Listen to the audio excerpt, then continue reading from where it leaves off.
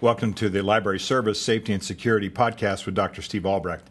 I'm the very same Dr. Steve Albrecht, and this podcast is sponsored by Library 2.0 and produced by the founder of Library 2.0, Steve Hargadon. My topic for this half hour is the Code of Quality Service, and this is a document that I know well. It was created by my father, Dr. Carl Albrecht. That's Carl with a K.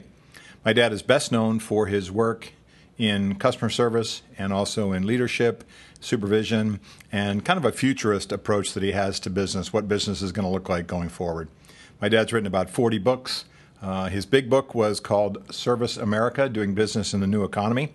That book came out in 1985, and it sold about 1 million copies and put my dad on the map as the go-to guy about a concept of service excellence, which he called a, quote, managed event, something that we try to do on a daily basis to make sure that we're serving our customers successfully and with skill, using policies, procedures, orientation, training, support, and then also hiring the right kinds of service people that have the enthusiasm, the morale, the experience, the ability to get through tough service interactions with customers and come out on the other side where both parties feel really good about the experience as best as we can.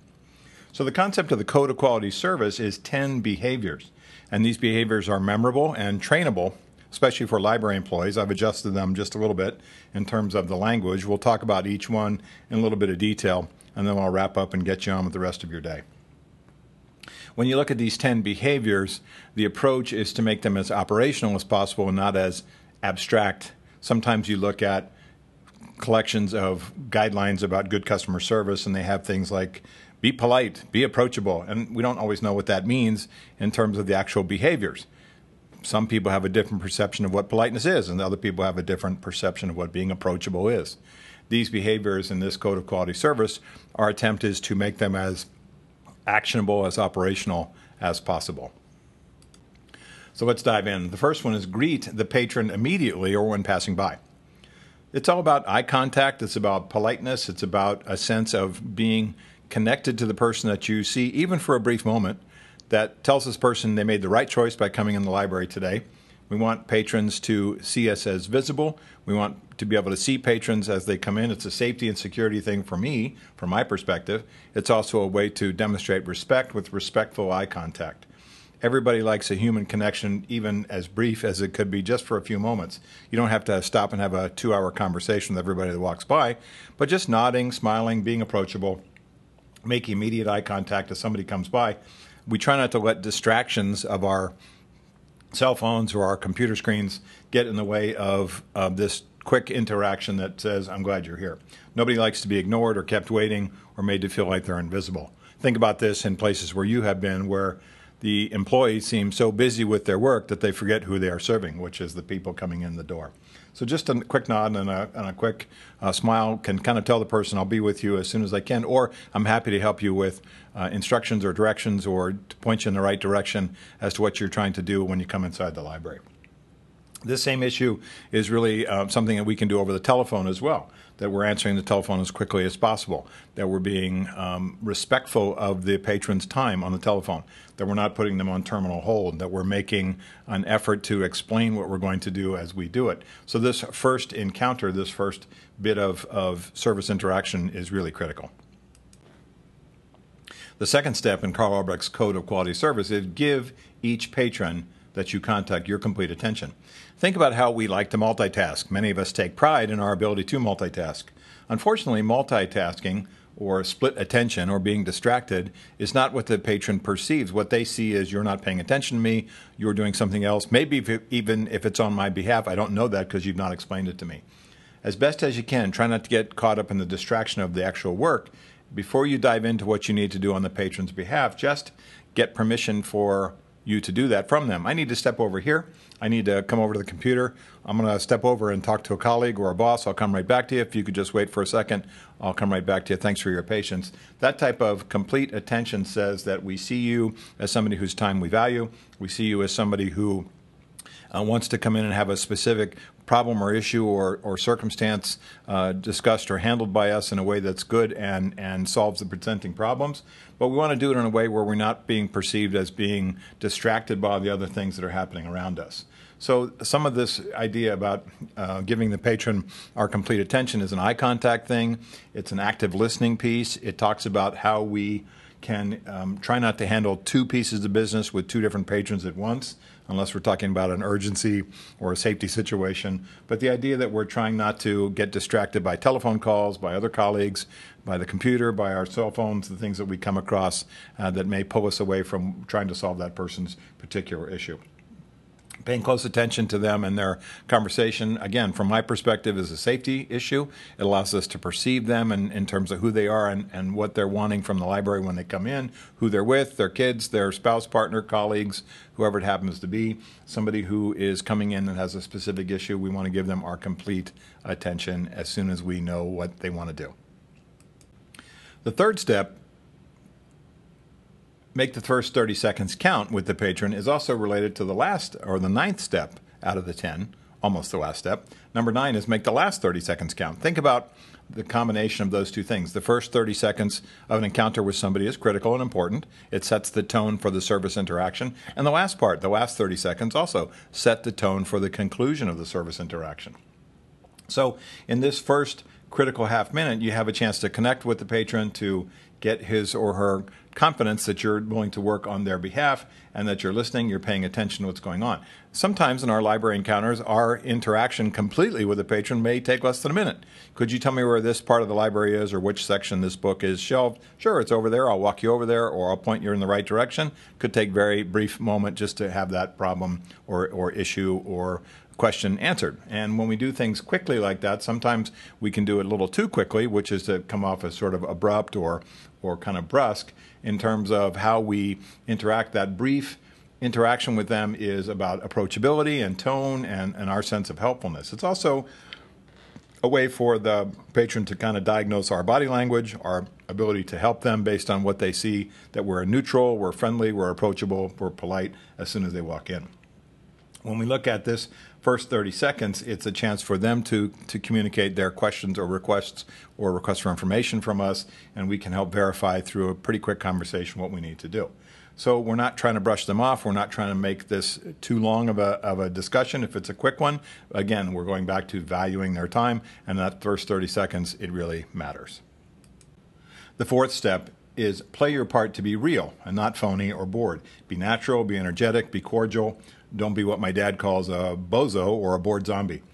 We've all seen people who have the same kind of patter, the same sort of can I help you, or who's next, or have a nice day next, that kind of a thing, which they say over and over and over again. They get caught up in that sort of robotic answer to things, which they've kind of put their brain on hold and said, well, what's the bare minimum I can say to this person?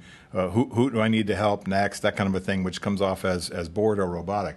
When you look at being real, it's eye contact, it's friendliness, it's tone, it's body language. When you look at being attached to the situation where you're paying attention to what's going on, you're not phony or bored. This idea of having a different thing to say to each person instead of the same sort of patter or the same sort of response that we tend to say over and over again because we get caught up in that. So approach each situation as an opportunity to make a difference in the service interaction with this person, and don't allow yourself to become cold or bored or apathetic. It's easy sometimes to answer things in the same way, answer things with the same sort of tone, which suggests to this person that you're not totally dialed in. So this also helps on the telephone as well. Good phone manners. We're approachable over the telephone. There's a sense of helpfulness in our voice. It's not a sense in our tone that comes across as bored or rushed or abrupt or angry that you're bothering me by calling us on the telephone. When you look at this interaction here, being natural and energetic and cordial and energy, having some energy and being friendly, maybe a lighter touch, maybe a little bit of humor, maybe a little bit of self-deprecating humor, maybe a little slice of life discussion about the weather or what's going on around us, that the person says, hey, this is another human being that's in the same situation I am. There's a sense of a friendly approach, even when the patron may not be that friendly. At least you're putting off the kind of vibe, the kind of body language, the kind of tone that says, hey, this is how we function in the library, and oftentimes we can get people to model our behavior if we're approachable, if we're polite, if we're professional. Sometimes they move in that direction as well. So when we look at How we do this, it's talking to this person as if they were a real human being, and you're demonstrating the skills of communication and good service orientation as a real human being as well. The fifth step, the fifth tool, show your energy with sincere friendliness.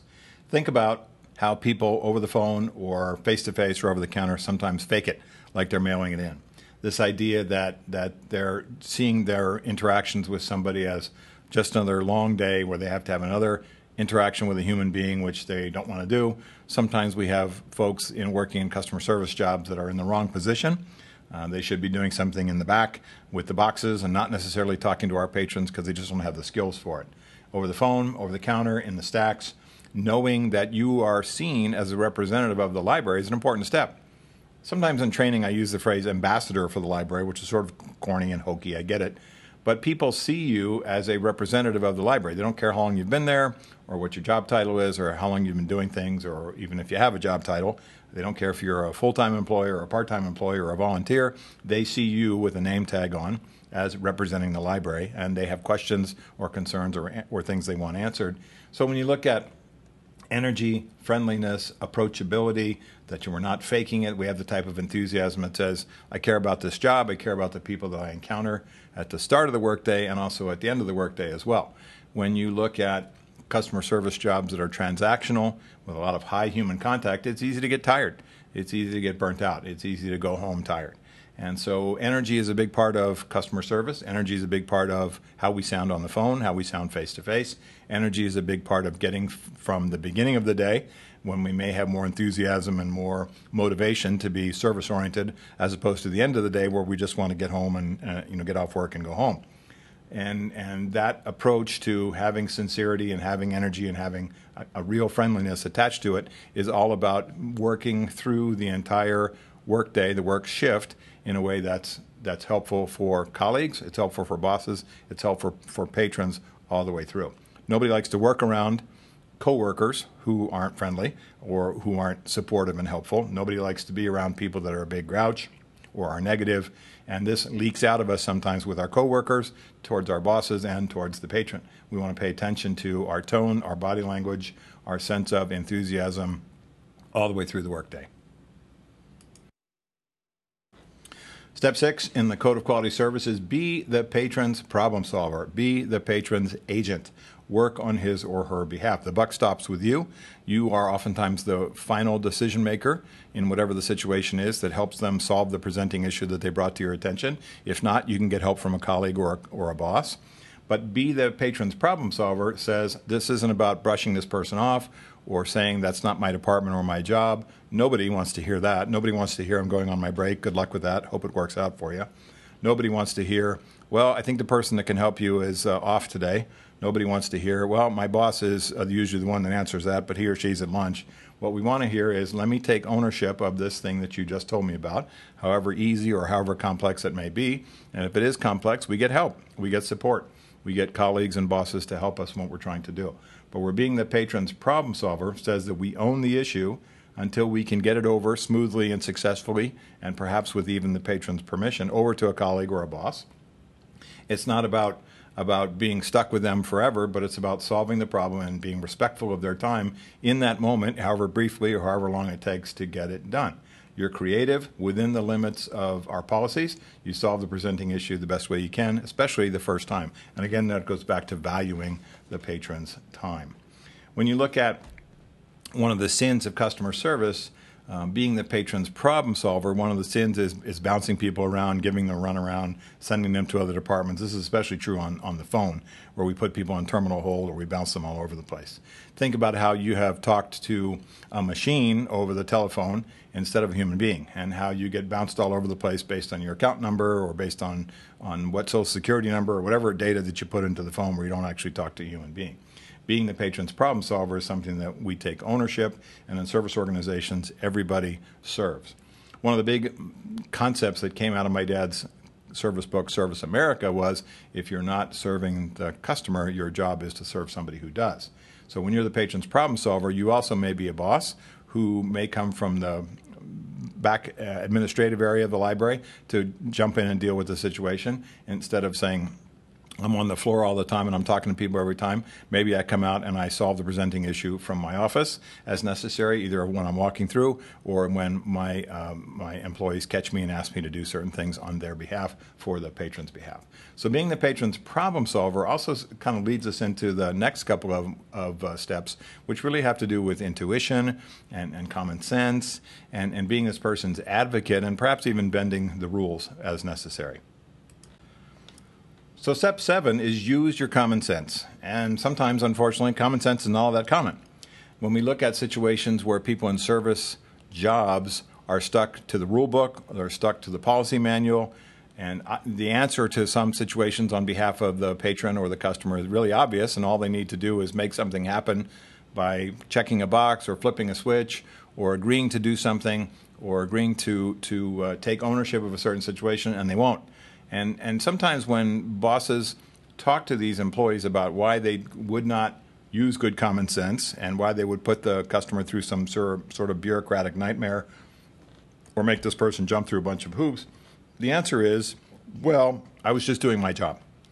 And what we say is, yes, we hire you to do a certain job, but we also hire you to have experience and intuition and a sense of how to solve this person's problem based on what you would like to be, how you'd like to be treated and what you'd like this person to do if the roles were reversed. Using good common sense says we've all been in situations where the obvious smart solution to the issue is apparent, but the employee won't do anything to make it happen. You get paid to think and work on behalf of our patrons, do the right thing, and use common sense sensibility. And sometimes common sense sensibility is not too common. Just because it's not necessarily in the rule book, and that the rule book could be defined as the code of conduct or the policy manual, doesn't mean we can't take some sort of positive action on behalf of the patron, because not everything is captured in the policy manual. Not everything is captured in the code of conduct. Sometimes there are things where we ask employees to have discretion, to do it in a careful way, to do it in an intelligent way, to do it in a way that doesn't bankrupt the business, but it acts on the patron's behalf, and it's about good common sense. We ask people to think and to be flexible and to get some help as necessary to show our patrons that we're trying to solve problems and help them with their issues and work on their behalf. Step number 8 in Carl Albrecht's Code of Quality Service is bend the rules when the situation calls for it. Bend the rules sometimes when it can help solve the presenting issue for the patron. Perfect example is fines and fees.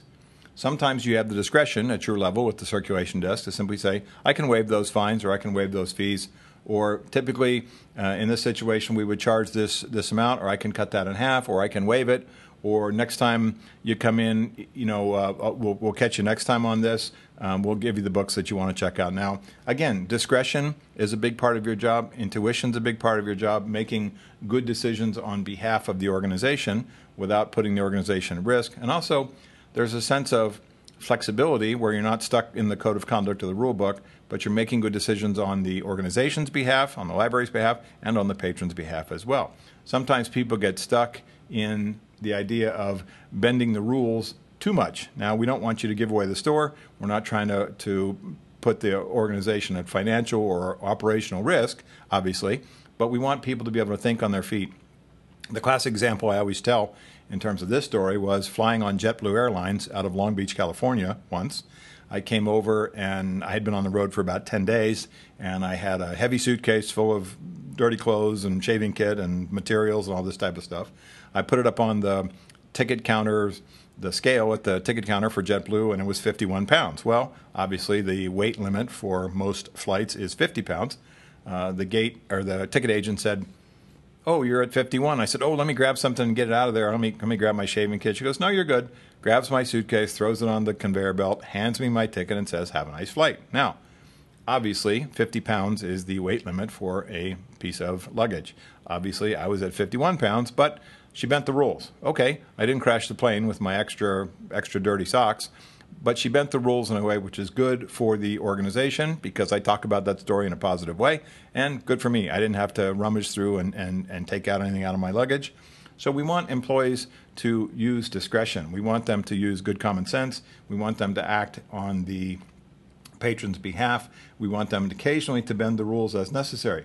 rules exist to make things work properly and effectively, but it doesn't have to be something that we bash the patron over the head with. It doesn't have to be something that we are so stuck in and so cemented to that we can't be flexible and creative. We ask employees to get permission sometimes from their boss or the person in charge or another supervisor. We ask employees to use discretion about what they do so that there's not a mixed set of consistency and rules in the library where people say, well, you did this for my friend yesterday, and why can't you do it for me? When we put ourselves in a sort of captured situation where we're trying to say, well, that was different. This is a different situation today. We want a sense of consistency if we're going to bend the rules. And also that may drive our conversation as both employees and as supervisors to say some of these rules maybe need to change.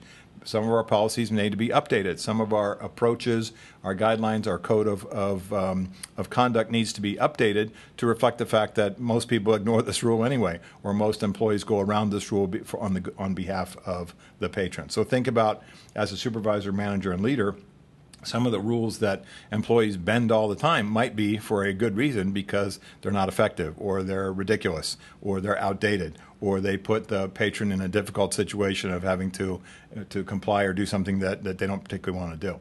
And I look at these situations, especially in where we have kind of a change in the life in the library with COVID and things where we're trying to say we want to make good decisions on people's behalf in terms of safety and health and things like that, but we also want to say, look, let's act like adults, intelligent people in a situation where we can make good decisions that support what we're trying to do in our facility. Two themes jump at us at the number 9 step, which is make the last 30 seconds count. I talked about how connected the first 30 seconds and the last 30 seconds, step 3 and step 9, are in this code. But it's also about perhaps we have a chance for something my dad calls service recovery. Service recovery is our ability to say, I'm sorry that happened. We're sorry that happened. Let's fix that right now. Let's make sure it doesn't happen to you again. Sorry that happened to your son or daughter who came in yesterday with that issue. We'll make sure it doesn't happen again. We apologize. Sometimes a graceful apology, even, and here's the key, even if it's not our fault, goes a long way towards checking the box of the patron that says these people care about the service experience, about the library experience. Many times my attorney friends, and this is really back in the day when liability for everything that government did seemed to be on everybody's mind, was don't apologize, we'll get sued. And I'm like, you're being ridiculous. We apologize because it's the right thing to do. We apologize because it's a professional thing to do. Now, sometimes it's not our fault. Sometimes our bureaucracies, our rules and guidelines and policies have made this situation, in which case we need to apologize and fix it. Other times it's the patron's fault. One of the things I say in my training programs all the time is the customer is not always right. And if you go through a training program where the presenter tries to say that the customer is always right, you know that's wrong intuitively. Many times patrons are incorrect, either through their own misguided sense of things, or they've been told something by somebody else who doesn't work at the library, or they've misidentified a policy or read something online which is not exactly true. We've all had patrons say, well, I was told I didn't have to pay for that, or I was told I didn't have to do that, or I was told I was allowed to get this for free, or whatever it happens to be, and they're not always right.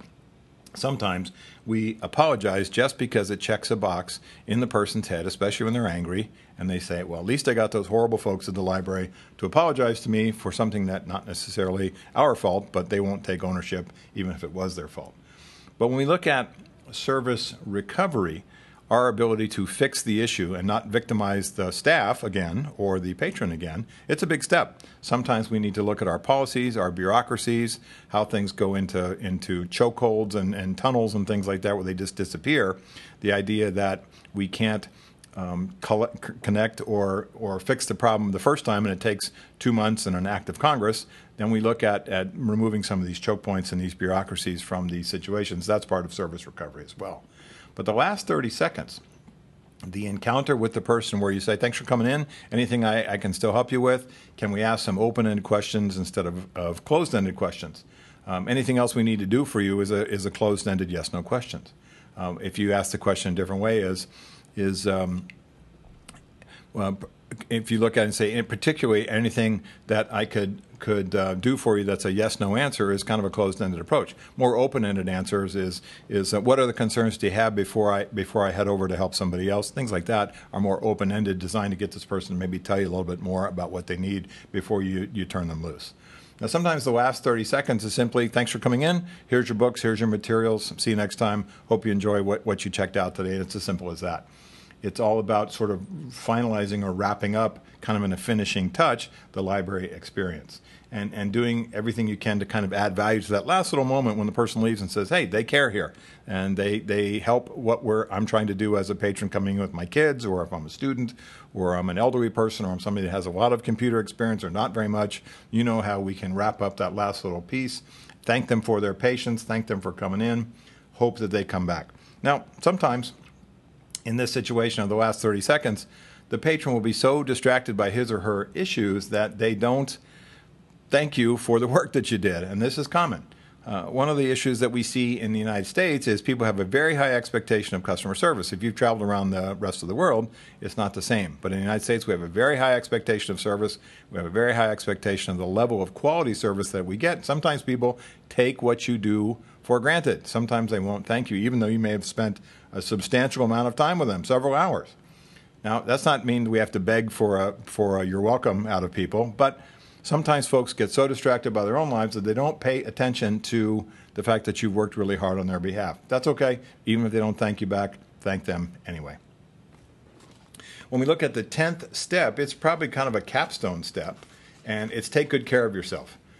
Stay hydrated, get your lunch, take your breaks, get rest before you come into work, take care of yourself after work. When you look at service jobs, they are challenging and tiring. It's easy to get burnt out if you have a transactional, high human contact job where you're doing a lot of things over the phone, a lot of things over the counter, a lot of things out in the stacks.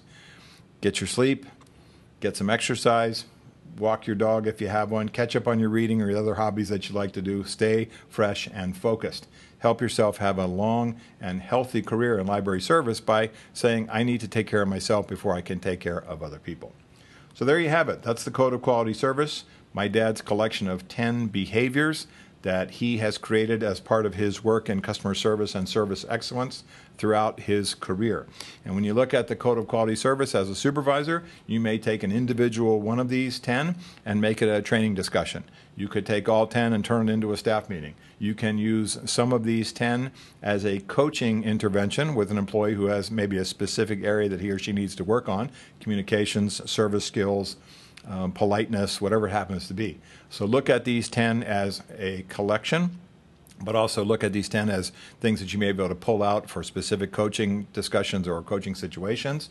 Look at these 10 as a way to motivate your staff, to remind them of things that they already know, but you're simply bringing to their attention some kind of ways to fine-tune some of their behaviors when it comes to dealing with even especially difficult, challenging patrons. And we look at the way that we do business as this Code of Quality Service as a guidepost for what we like to do in terms of service excellence in our library. So my thanks to the producer of the Library Service, Safety, and Security podcast, Steve Hargadon. For more information, visit the Library 2.0 website at library20.com. Until next time, I'm Dr. Steve Albrecht. Thanks for listening to the Library Service, Safety, and Security podcast.